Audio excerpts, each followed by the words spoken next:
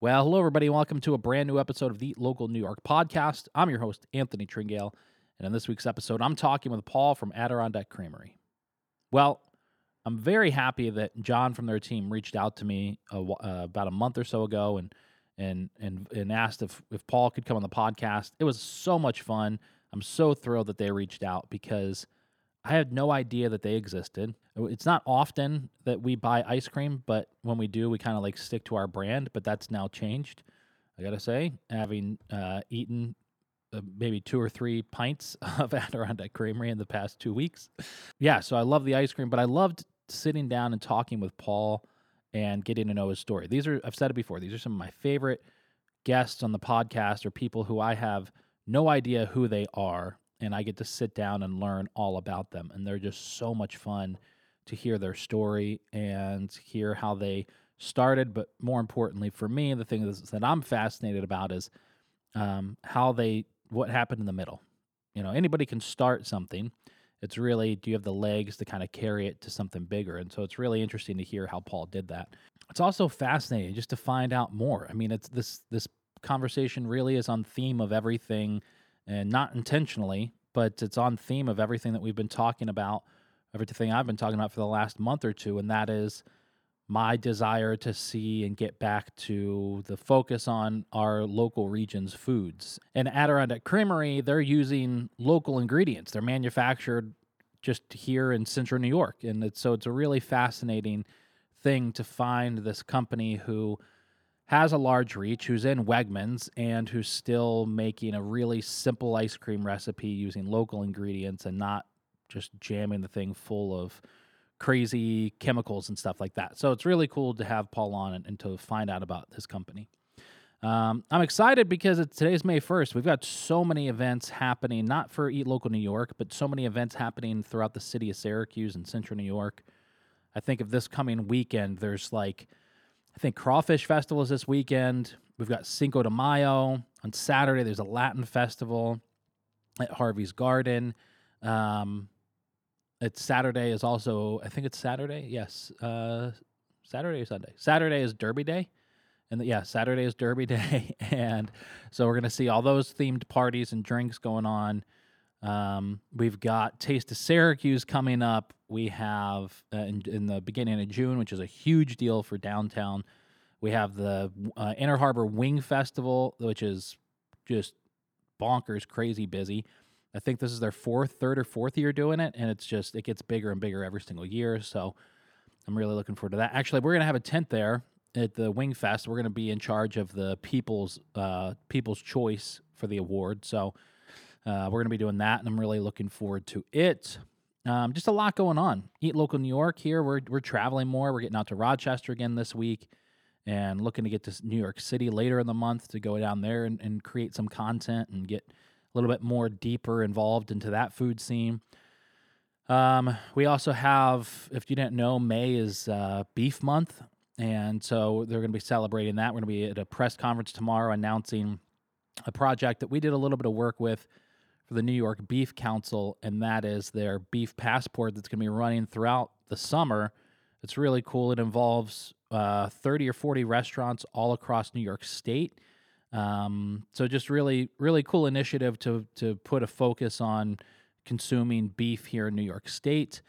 We've got another project we've been working. There's just so much going on, a lot going on. So I'm really thrilled that, A, we can stay busy and stay relevant here at Eat Local New York, but B, just that there's so many cool things happening all over our region. So make sure, I don't think there is a central hub that lists all those events and all the things that are happening, but just check the big ones, check Visit Syracuse and all that stuff, and you can check our Instagram because we'll be posting about things. So yeah, it's going to be a lot of fun. I do want to talk about our sponsor for the podcast, and that's Brown Carbonic. It's really important that we all work with locally owned companies, and Brown Carbonic has been family owned and operated here in central New York and in Syracuse for decades. And the list of things that they offer and provide and sell to restaurants and food service businesses is kind of endless if you go down every single avenue of things that they offer. But if it's beverage related, it's them. Let me put it that way. Their tagline is, "We put the fizz in your biz," which is very literal for them. And if you're specifically if you're a bar, a brewery, if you have a draft beer system, you should be talking to them for your nitrogen and CO2. And you can reach them at 315-454-3591. And make sure you tell them that you heard about them here on the Eat Local New York podcast. But again, a great family-owned business that's offering everything from nitrogen and CO2 to craft sodas and beverages. And it's a really easy transition for you to get away from using the national companies and using a local company that puts a lot of effort into what they do for their customers. So again, reach them at 315-454-3591. Well, without further ado, here is this week's podcast. It's my conversation with Paul from Adirondack Creamery.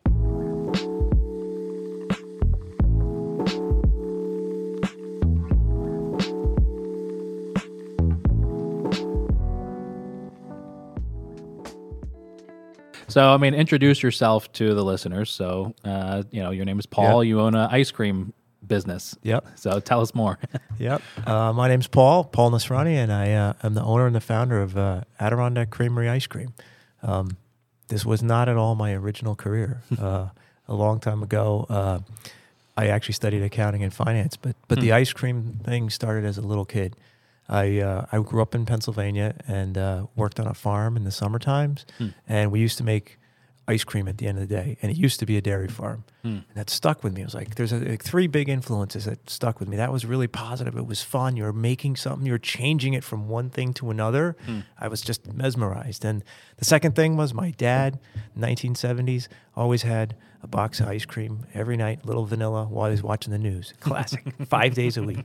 And so, it always brings me back to it was just this awesome time. We'd have some ice cream. And the third was my time up in the Adirondacks. As a kid, we'd go up to Silver Bay YMCA, which is this great kind of a family camp setting, a lot of old buildings, turn of the century, and had this ice cream store. And every night, the whole community would gather in that place. Ice cream, hot fudge, I could have it every night of the week. And it planted a seed in my mind, which has gone through, many different iterations, but it was always there. So it was a really cool influence. That's awesome. So you grew up working in summers on the farm. So what did your parents do for a living? So my dad is he immigrated here from India, and he became a minister after studying geology. So I'm a son of a new immigrant at that time, and my mom is from Rochester originally. Okay. And her family actually traces back to the Mayflower. So my dad was a minister. My mom was working in the hospital. Nobody's in the food business. Nobody's in business. They're in serving the community and doing public work and a mix of old and new cultures, put together. That's wild. Yeah. So what year did your dad come to America? My dad came in 1963. Okay. And I've got one of my favorite pictures of my dad is he's standing on 42nd Street. There's a Y, or 34th Street. There's a Y, and he's standing there with his suitcase and a sweater. And I think he had $5, stayed at the Y, and he ended up getting he had a scholarship to school, and he ended up going out to college in Ohio. So he landed here. And he's the only member of my family until recently from that side of the family that ever came. He came on his own, totally on his own. So nobody here, nobody over there was really in favor of him doing it. And he was coming from a poor family of farmers that they all believed in education, got educated, and that's what led him here. That's wild. That is a wild story. Yeah, it's did he have a lot of siblings? Yeah, so he has 5 brothers and sisters all together, and none of them they've all passed now, but it's been great to go see them over the years, and we didn't go that often. But now we've got a couple cousins that have come over, and and no one there was in the food business either. They were also into public service, teachers, and things like that of that nature. After my great grandfather and grandfather were farmers. Okay, yeah. So now, how did you get? I'm assuming it's just kind of the area that you lived in. Of how did you go to start working on a farm over the summers when you were growing up?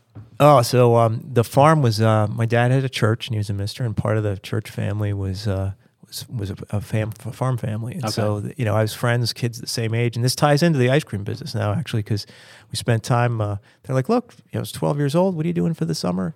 And I said, we'll go out and you can make some money, pick corn, have some fun. It was hard work. Yeah. Up at 3:00 in the morning, out in the field, pulling corn, selling at market. But then when we would make, ice cream, and Earl Whitebread was the grandfather of the farmer. He loved to make ice cream. So it wasn't hard for me to convince him to say, let's make some ice cream. And even back then I started talking about it. We'd be on a wagon. You'd have to sort the beans. You'd have to take all these beans and sort them and grade them. And be talking someday I think we're going to have an ice cream company.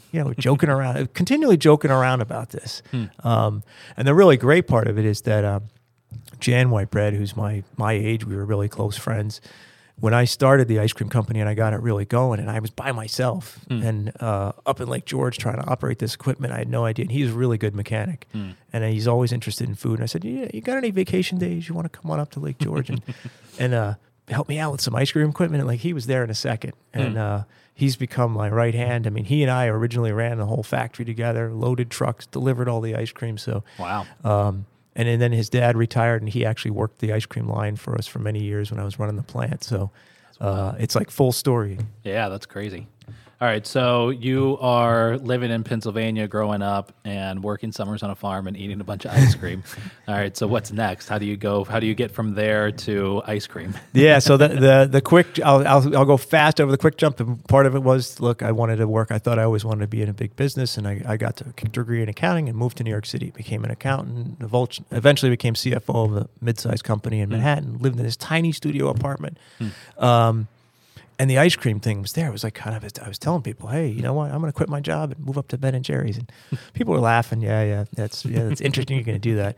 But around 2001, sort of post 9/11, this company was having a lot of challenges, and there's just a lot of stuff going on. And you're like, what am I doing? Yeah. And I started a little ice cream maker, the kind you buy at Bloomingdale's, and I started making it in this studio apartment. It was big, tiny, smaller than this room. Had a Murphy bed. I used to put the ingredients, lay them out there, and stand in this little thing and make ice cream. Take it to work. Everybody loved it. They're like, "This is great. This is amazing." And at that time, there's very few people doing simple ingredients or local ingredients. And it's milk, cream, sugar, and eggs was the base. It was a recipe from when I grew up on the farm. Okay. I took it to work.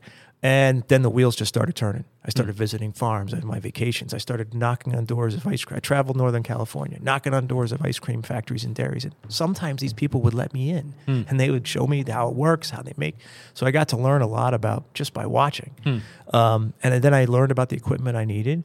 And I went to the Bronx where they made these batch freezers for ice cream. And I was about $35,000 to get one. And it was all my savings. I'm like, I really don't know if I could swing that. And then I went into, there's a food hall in the bottom of Grand Central Station, and there was an auction one day, and there's an ice cream place there. They had a batch freezer, and I got in the auction, bought the ice cream machine, had no idea what to do with it, had to call a buddy in the furniture business to get it out of there, paid cash, $3,500, didn't even know if it worked, and sent it to a friend's house in New Jersey and said, look, I'm sending something over, put it in your garage for a while.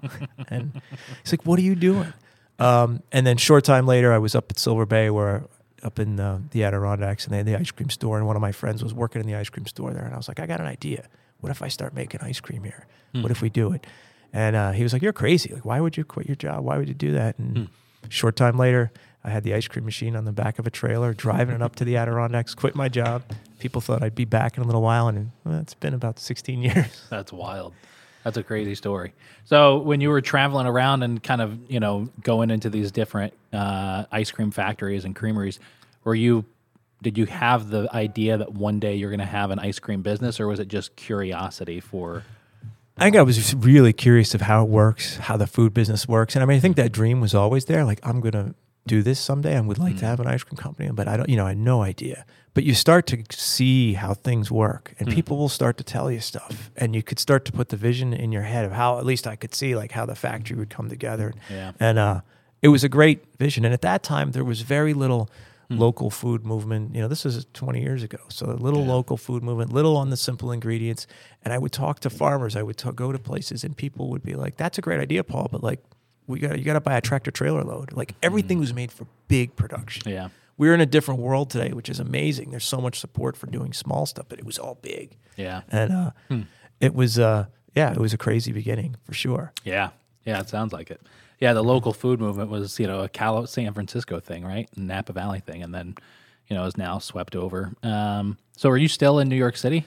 So I'm in New York City and Lake George, kind of in the combination. So I moved up to Lake George, and we made the ice cream there for just the summers. Just batch freezer. I got a wooden box, put the ice cream in the back of a wooden box in the back of a SUV, and drove it around. And it was a summer business, and but I had to support it. So back then, I would work. I called all my old employers and worked part-time gigs during the winter. Yeah. And then decided. Eventually, one of the best parts of this whole ice cream story is that's how I met my wife. So at the end of the day, she was like, totally was not interested in me. But she found out I was going. I said, I'm not going to see you anymore. I'm leaving New York City. I'm moving to the Adirondacks. And she's like, what? And next thing you know, so we've been married since then. And so it's been fun. And she's been a big supporter and a big help for all the years. She doesn't make it in the factory anymore. She did that one summer. And that was it. All right. So I'm fascinated by a couple different things. One of them is like the trajectory of the business from that day to today. But that's kind of my wife. I wasn't making ice cream. That's not how we met. We met on a dating app. And but at the time I had this business as a side hustle, and I was working as a regional manager for a mattress chain in upstate New York. And I was very purposeful in my dating profile when it said occupation to not put mattress salesman, but instead I put owner of Eat Local New York. And the first message that she sent me was, "Oh my God, you own Eat Local New York. I follow you on Instagram." So that's how we got connected. Yeah, that food brings the world together. That's a part of. It's a big part of become a big part of Adirondack Creamery now. So bring people together with food. So yeah. So it's Nicole and I were talking about it before you came in, and that was we've started to I've especially in our area here in Central New York, we just got this plethora of farms and food, local food producers, and it's a great bountiful area, especially pushing west to the Finger Lakes. But we've kind of lost since COVID. Like prior to COVID, the conversation was a lot about amazing local chefs and restaurants and local food and all these local producers. And then since COVID, my joke has been it's shifted to like 50-cent wings. Like that's been the topic of conversation. So we're starting to make this really strong push to kind of try and bring at least our area back to talking about and focusing on like the local food movement, so to speak. So we've been having like farmers on recently, and just all these people that are doing exceptional things in food here in Central New York. And then as Nicole was just putting the ice cream in the freezer, she's like, "Did you see the ingredients? There's like hardly anything in there. It's all like natural local things." So. That's part of the beauty. It's the same recipe of when I was a kid on the farm, and it's milk, cream, sugar, and eggs, and keeping it simple is that's how you make ice cream great. And it's got fat, it's got sugar, it's got all that stuff, but it's a treat. It should have all that stuff. And the other aspect is, working with farms, meaning our egg and dairy, that's a critical thing. Yeah. It's got to be, how do we connect? A big part about Adirondack Creamery is I'm a small business. I'm the only owner of it. And 90% of our suppliers are very similar. Like, this is how it makes the state turn around. It makes the wheels turn. And I think part of what I talk to people about in stores is this is the connection between not just me and the ice cream, but like all the people that make our ice cream possible. And we actually, a core group of the farms that we use are right here. They're north of Utica. Okay. And originally when I was in Lake George, I got connected with them, and we did a little bit of experimenting and some stuff. And then as we grew, we ended up back. That's kind of our home so we're actually really close to here. That's cool. And having those families engage in the process, it's an amazing thing. Yeah. And everybody's just trying to make a living. They're doing what they do. Right. And that's part of the beauty. And the other part is it's the connection to the food, the farms, how they take care of their animals. Even our drive, like people who drive for us, it's independent truck driver who we know. So it's like all the way down that chain. And that's really important. Yeah. And that's that whole circle of being that local food movement. And it doesn't mean that it's always tiny, and it doesn't mean it's big. It can be both. It can be both. And, there's the aspect of you do have some giant companies trying to push into that and, take over. But, I think consumers understand. Yeah. They're real about it. And it's a really important piece because not only is it amazing food, amazing products, amazing ingredients. I always say, look, you should look at the label, and everything should be something you could find in your own kitchen in our ice cream.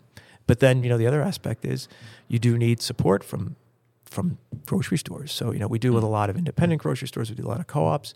And we do with like Wegmans. Like they are a large company, but they're local really. Yeah. Now that they're much larger than that. They're DC to Boston, but they're from Central and Western New York, and they're paying attention because the customers are paying attention. Yeah. So it's a really important aspect, and it's been great to actually have that as a channel to share the ice cream, the message, and all those things.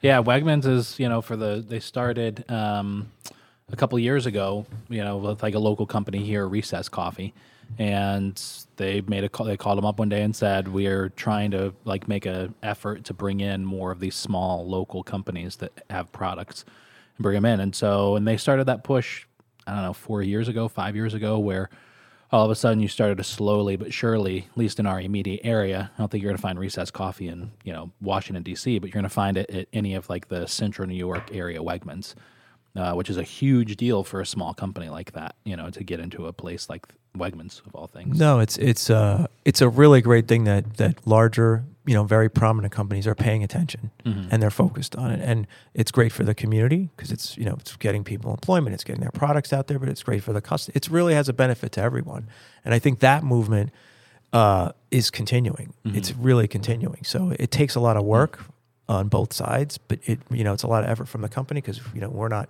huge giant corporations that they're used to dealing with, and from us, dealing with them. So it's really great. And I'm hopeful that starts to bring back what you're talking about, that whole local food restaurant at the core level, that, you're getting that attention to where the ingredients come from. Yeah. And people are, very focused on not just, this is the cheapest bucket of wings thing. Right. Yeah.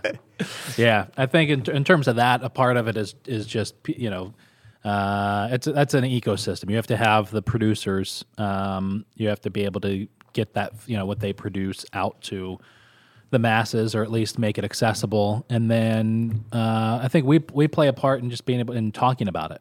Like there's a lot of videos that we could make of trying to get a 5-pound cheesesteak and as many cheese pull shots. And don't get me wrong, I want those because we get a lot of views from it.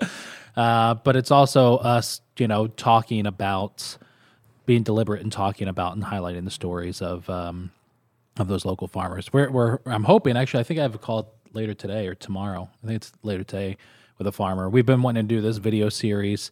It might be something cool to do with you all, actually. So I've always wanted to follow various animals on the farm, whether it's so one of the companies we're going to talk to or with farms is Two Kids Goat Farm, which is here in Central New York, and follow them from milking the goats all the way down to producing the cheese and then it going to the restaurant and then onto the plate. And we've wanted to do that with like chickens and eggs and cows and beef and all that kind of stuff, to kind of follow and not just show the story of that local farmer, but show kind of like this is the process of how your food gets from the farmer or from the farm to your plate, to your bowl, whatever the case is. That'd be cool to do that with a batch of ice cream. It's a really critical message Yeah. to share. I mean, we're very focused on New York State. That's our home, and I think the focus often is, well, everything comes from the city, and so sure, we sell a lot of product. There's so much interest, there's innovation that comes from the city. But look, we have this breadbasket, Central New York. This part produces it's the third largest dairy producing state in the country. So, I mean, it's an amazing, and for people to see that whole connection in the process, it still amazes me. I mean, every time I see even ice cream, just where it comes from, it comes from the farm, the milk, you have to pasteurize it, and then seeing it change form. It's an incredible journey. It's a journey. Yeah, and it's a good one to share. And there's the stories around it, but it's also, look, this is how food gets to your table, and why it's important. Why it's important to pay attention to Central New York and upstate. Yeah. Upstate environmental issues, farming issues, like these all matter. The same as the stuff that's happening in the city and downstate matters. So like it's a system that we're all a part of. Yeah. And I think food is a great way to connect people in that chain and understand. It's an amazing thing. Yeah. All right. So how do you go from? Take me through the next step.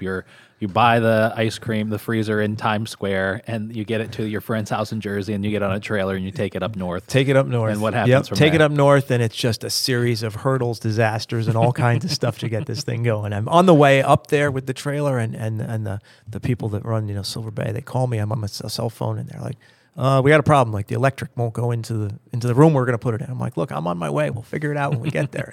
Find another home for it. And then, I had no idea what I was doing. Like, I never made ice cream, never in the food business. I'm starting to put ice cream and make batches. But, the thing is that, 80% of the stuff, 90% was really good. 99% everybody bought. So I'm like, okay, there's something here. But how do we, and it was a summer business. We were just making ice cream 2 months a year, and I was working other jobs. And were you selling it, like, were you making it and to sell it out of an ice cream store, or like in pints? All in a store. So there was an ice cream store there on the Silver Bay campus that I took over to manage. It was all tubs. And then we would sell them to restaurants around the area, drive around and sell them to restaurants. We couldn't package pints because the machinery we had, comes out too fast. And we tried it. It was another crazy mess of like stuff coming all over. But the big transition happened was I got married, and my wife, Simi, she was back in this. She had a business she started, and she was back in the city. She says, "Look, this is a summer business. It's great, but like we got to do something with it. You're going to do it all the time, or we can't." So I said, "You know what? How do we get this to get packaged? How do we get it?" And the dream was to build a factory somewhere along the Hudson River so we can service the entire state. And I'm on that journey. I'm looking at places and buildings, and people are excited and they want to invest money. And I'm looking at these terrible buildings, terrible situations. I'm like, oh man, this could never, this is going to take millions of dollars. And how many ice cream pints do I need to sell? And along that way, found a dairy in Kingston, New York. It was one of the oldest owned, family-owned dairies, almost 100 years at a time. And called him up and he said, "Come on over. Don't buy any equipment," because I was going to put equipment in. "Come on over and see me." And I went over and he had a room full of ice cream equipment. And he said, "I don't even know how to use this stuff. We got it from a bankrupt customer, and it's in here. And if you can figure out how to use it and put it together and make the ice cream for our store, got a piece of paper, made a deal." And that's how it happened. That's wild. 10 years I worked in there, and I learned about 9 years in, I learned how to make ice cream using the equipment. And so that was the journey. And then I started taking pints, packaging pints, and we had no idea. We were putting the labels on them after we froze them, and oh my goodness, we had no idea. Packaging them into crates, and it took a long time to figure out what to do. But that really put us in touch with small local farms and farmers, and working directly, making everything from scratch ourselves, and then sourcing ingredients. And then I went to New York City with a pint in a hand and started going to stores up and down 14th Street and trying to find people to take it. And that's how it got started. That's wild. Yeah. What was that? I mean, I think so. That's what, 2003, 2004? Yeah, that got going. That was 2008 when we started moving into that plant. Actually, 2009 was when we got our first Fairway and Whole Foods and these stores in the city. And there was still, the local food movement was starting to move. It started to have some energy. But still, people were like, "What is this? What is this package? It's not Ben and Jerry. No one's going to buy this." Yeah.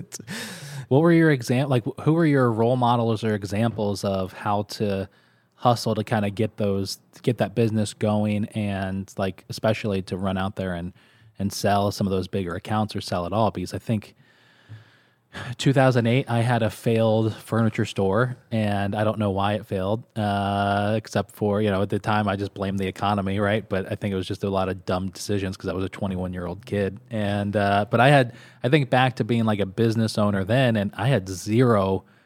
Like the internet existed, but not like it does today. Today I could pull up 1,000 different inspirational entrepreneurial websites or TikTok accounts or books. Back then there wasn't any of that stuff.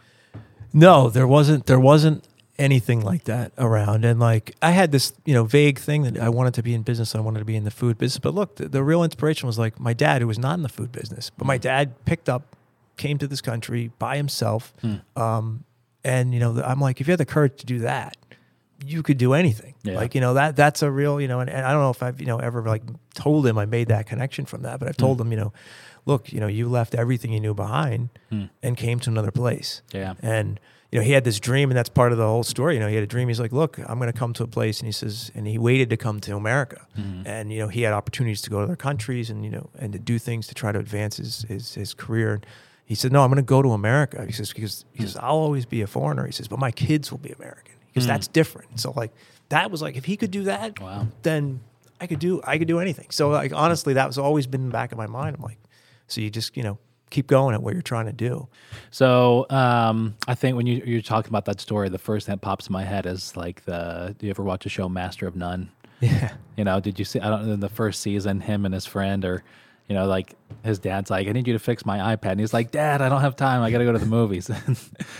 Towards the end of the episode, they wound up going to dinner with their parents and hearing the story of how their parents immigrated to America and all the hard things that they had to go through. And yeah, it really is wild to think, like kind of where that determination kind of comes from in us. And I think sometimes maybe it's just genetic. Yeah. I mean, it's, I don't know, because you know what, there is something. I think everybody who comes here, there's a common thing. Wherever they came 100 years ago or they're coming now, I think there is something in them because it's unique, and because not everybody has that wherever. So it's a very unique thing, and it makes it exciting, because that's actually what, that energy makes stuff happen, makes stuff grow.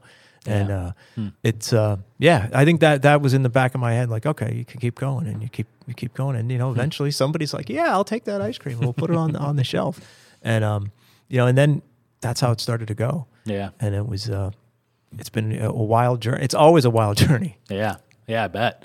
That's wild. So was your message, like, when you're, so now you've got the factory, it's 2008, 2009, you're trying to sell ice cream in New York City.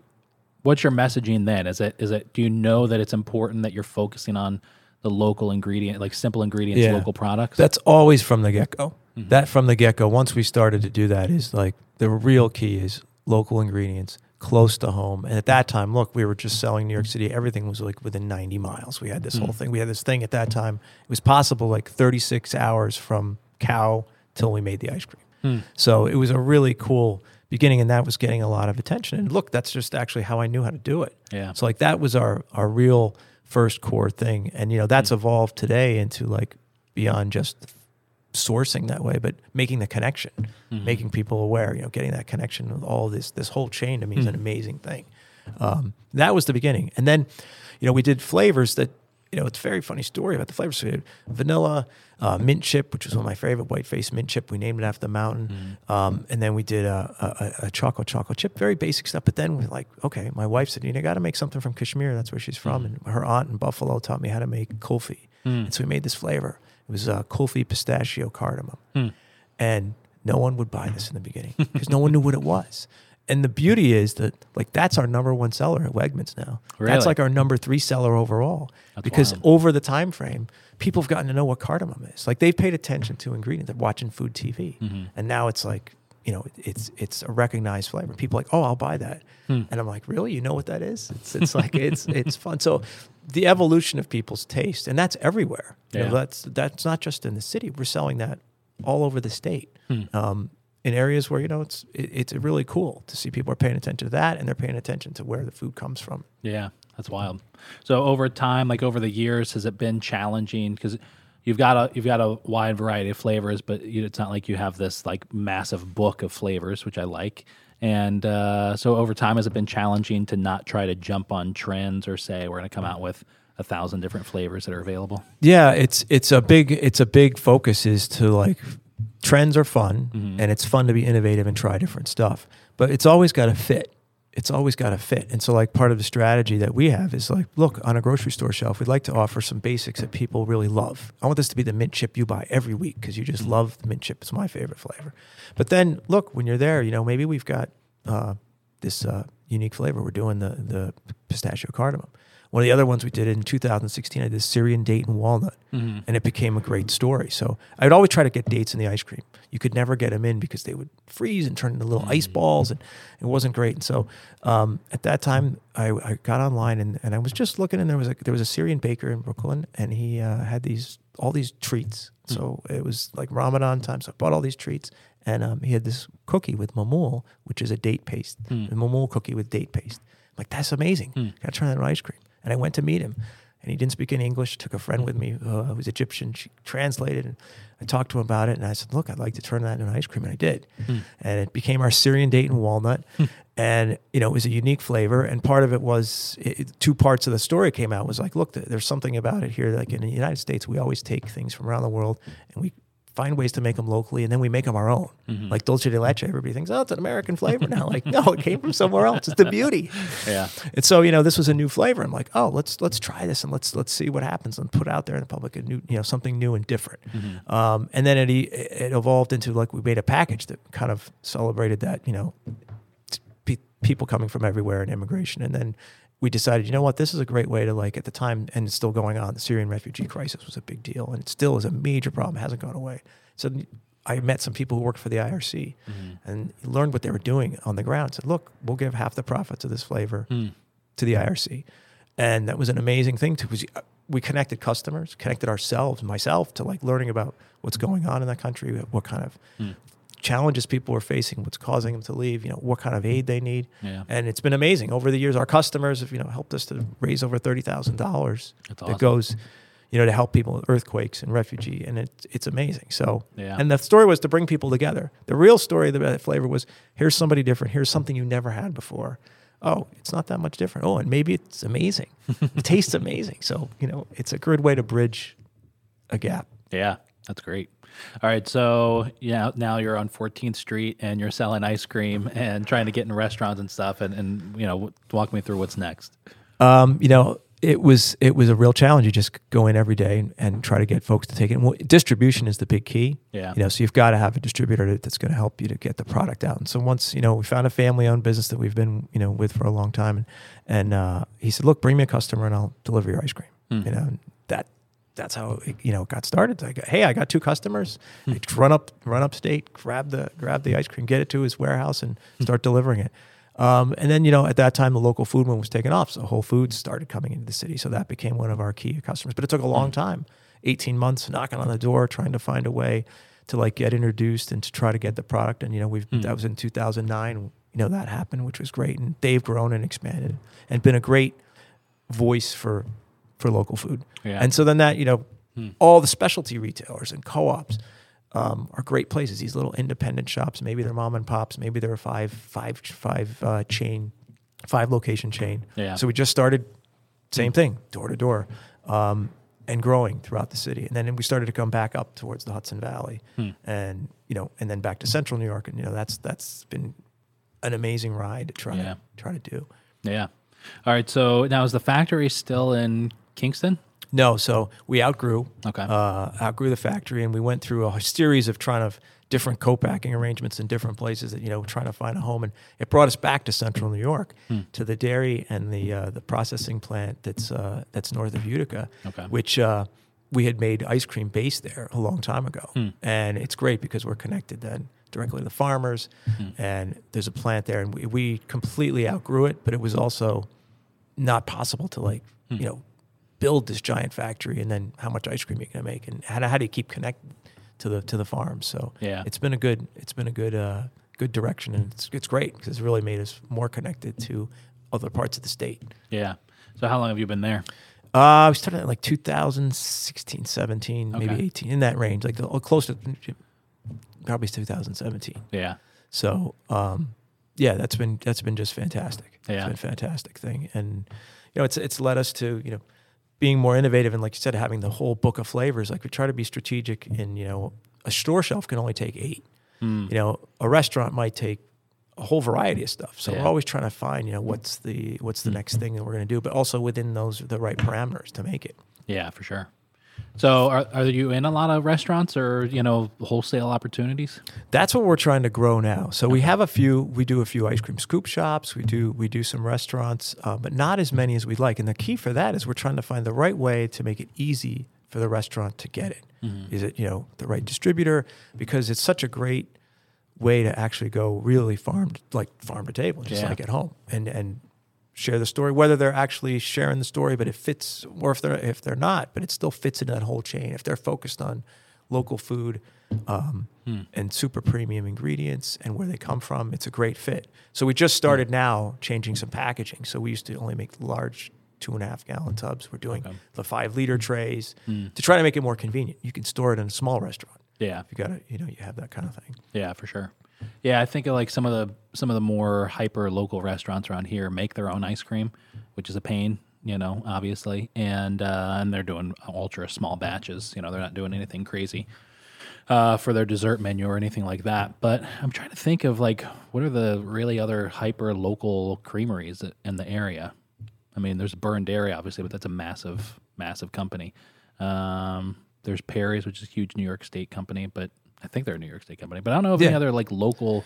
No, there's small... not many people in that space. So that's something really exciting for us that we're taking a look at and trying to see, and that's actually across the state. We've got some in the Hudson Valley. There's this Central New York. There's Western. There's a lot of great places that are looking to do that, and they're also frustrated with making their own ice cream because it's tough to make ice cream, especially when you're doing small batch in a restaurant and you're making, 40 other things at the same time. Yeah, for sure.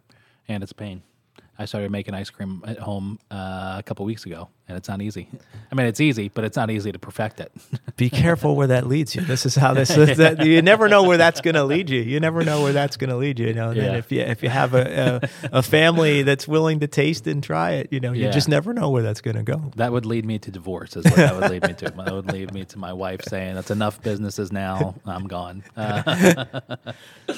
It's I have too many ideas as it stands. Nicole can tell you a little bit about those as well. I have way too many ideas that pop up. So did you ever kind of think about or toy with the idea of like opening up your own ice cream shop somewhere? It's funny. In the very beginning, that's where we started. Was I was running this ice cream shop, and the reason I kind of moved away from that model was I wasn't as focused on the ice cream. I was totally focused on the store and running, and it was the ideal place. I'm on Lake George. It's the place that inspired me to make ice cream. And I'm like, this is fun, but like it's a nutty job. Yeah. And then we had kids, and it really moved away from that because I'm like, look, I don't have the time. With my children, my family, like to run every weekend and run a store, and it takes away. And so I actually ran the ice cream company at night. I'd go and we'd make the ice cream overnight and drive it and ship it, and all that would happen overnight. So I wasn't away from home that long. But now we're coming full circle to. That's a very interesting thing that we've been exploring, and we're going to do some pop-ups this summer. That's cool. Because it's a great way to connect with the customers. And I'm at a different stage now, and I also know a lot more about, I think I know a lot more about running stuff. I probably don't. But it's a great way to make this connection where you're talking to people. Like, so now we're selling everything, CPG is the word everybody says. Look, we're on grocery store shelves, which is amazing. I'm very, I'm honored and fortunate to be able to do that. Yeah. But that's a tough business. Yeah. It's tough. There's a lot of demands. It's very competitive. There's less margins. And I'm not making the same connection talking to people. Like if I'm in a store and sampling and talking to people, like that's an amazing thing. You're getting immediate feedback. They're having an experience with the ice cream. They're having that connection. And that's part of the whole thing is to have an experience with ice cream that you remember. Yeah. And who knows where it influences you to go. Yeah. So that's, this summer will be a fun thing to see how that goes, and we'll see. That could be the next thing. And I think there's a lot of places in New York that would really be great to have an ice cream. Yeah, for sure. Yeah, without a doubt. When I was thinking about some of the festivals around here in Syracuse, or even just pop-ups where it could happen. We own, so I'm a partner at this restaurant, Through and Fried, that's in North Syracuse here, and we just do fried chicken sandwiches. But right next to us is it Peter's? What's that ice cream stand? Peter's Polar Parlor? Is that it? Is that okay? That'd be cool to like coordinate some sort of a pop up there. Fried chicken and ice cream. No, fried chicken and ice cream they go well together. It's funny. I was in a store yesterday, and somebody was talking about literally fried chicken ice cream. I was like, have you had that yet? Have you tried to make that yet? I'm like, they might go really well together, side by side on a plate. Yeah.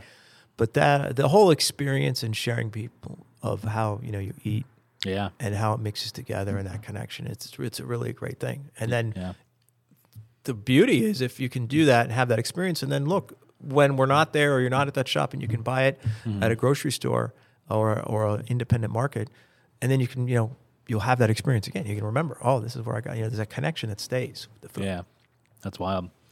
Yeah, it's really interesting to kind of hear the story of how it goes from you working on the farm and, the ice cream recipe to then now today, that recipe being in Wegmans. Yeah, and it's one of the things that's very, I'd say people are like surprised at. They're like, oh, it's you? You make the ice cream? You started the company? And we're still a small family-owned business. There's a lot of folks, and there's nothing, there's lots of variety. People get in the food business.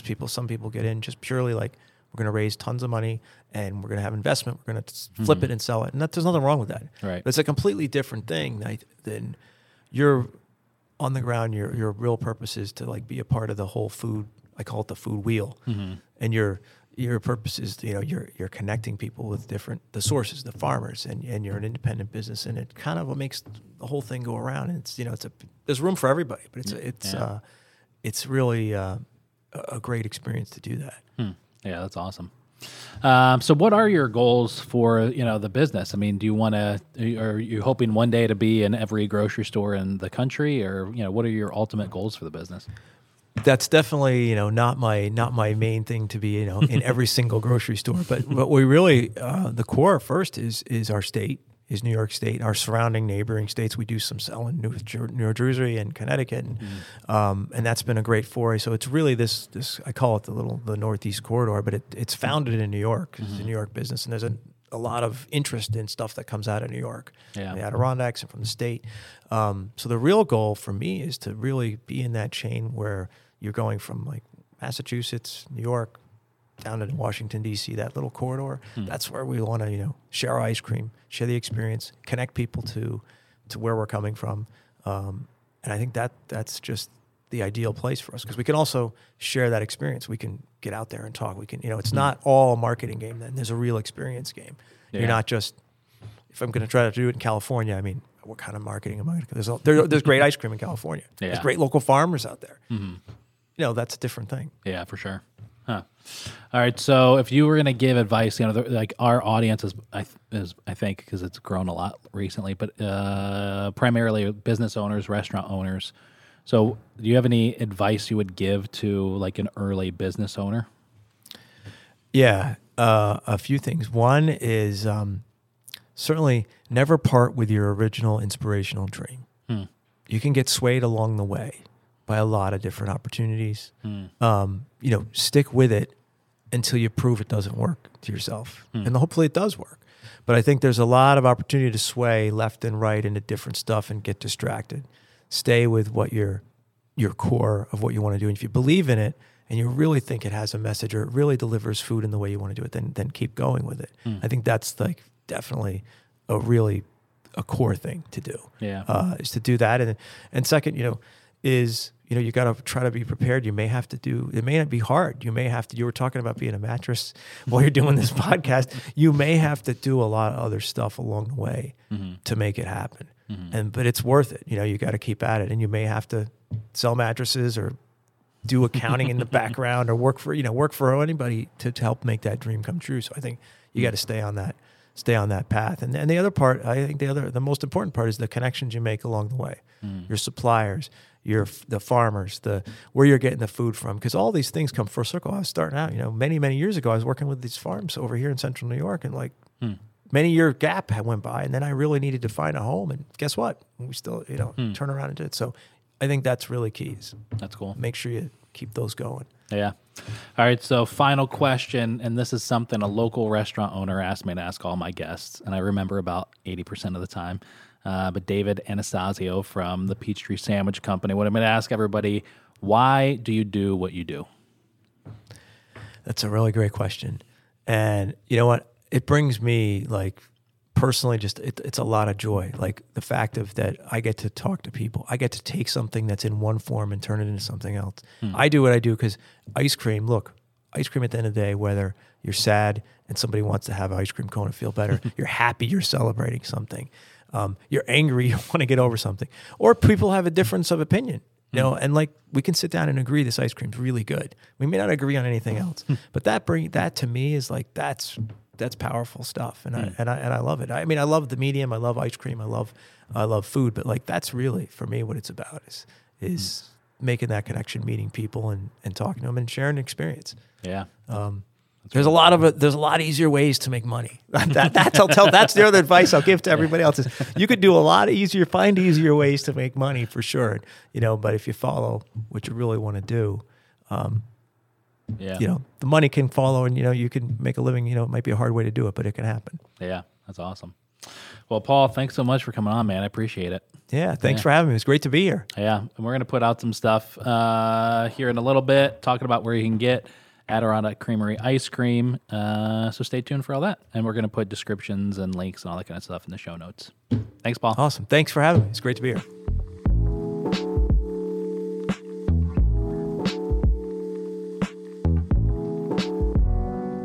Well, there it is, everybody. Thank you so much for listening to this week's episode of the Eat Local New York podcast. Again, I do want to mention, if you are thinking about Adirondack Creamery, you want to check them out, make sure you go to Wegmans. Any area Wegmans, find their pints on the shelf in the ice cream aisle. And again, my favorite was the Syrian date and walnut, but the chocolate peanut butter was also really good. So was the white face or mint chip, really delicious. Anyways, check them out. And if you're a restaurant interested in wholesale, send me an email. Anthony, eatlocalnewyork.com. I'd be glad to make the, connect the dots for you to get connected to them, or just check out their website, AdirondackCreamery.com. And a big shout out to our sponsor with Brown Carbonic. Again, call them at 315-454-3591 and talk to them about a lot of different things, but specifically the nitrogen CO2 that you may need for your draft beer system. Well, that's all I have for you this week. Thanks for checking out the podcast. We're going to get you back here next week for a brand new episode of the Eat Local New York podcast.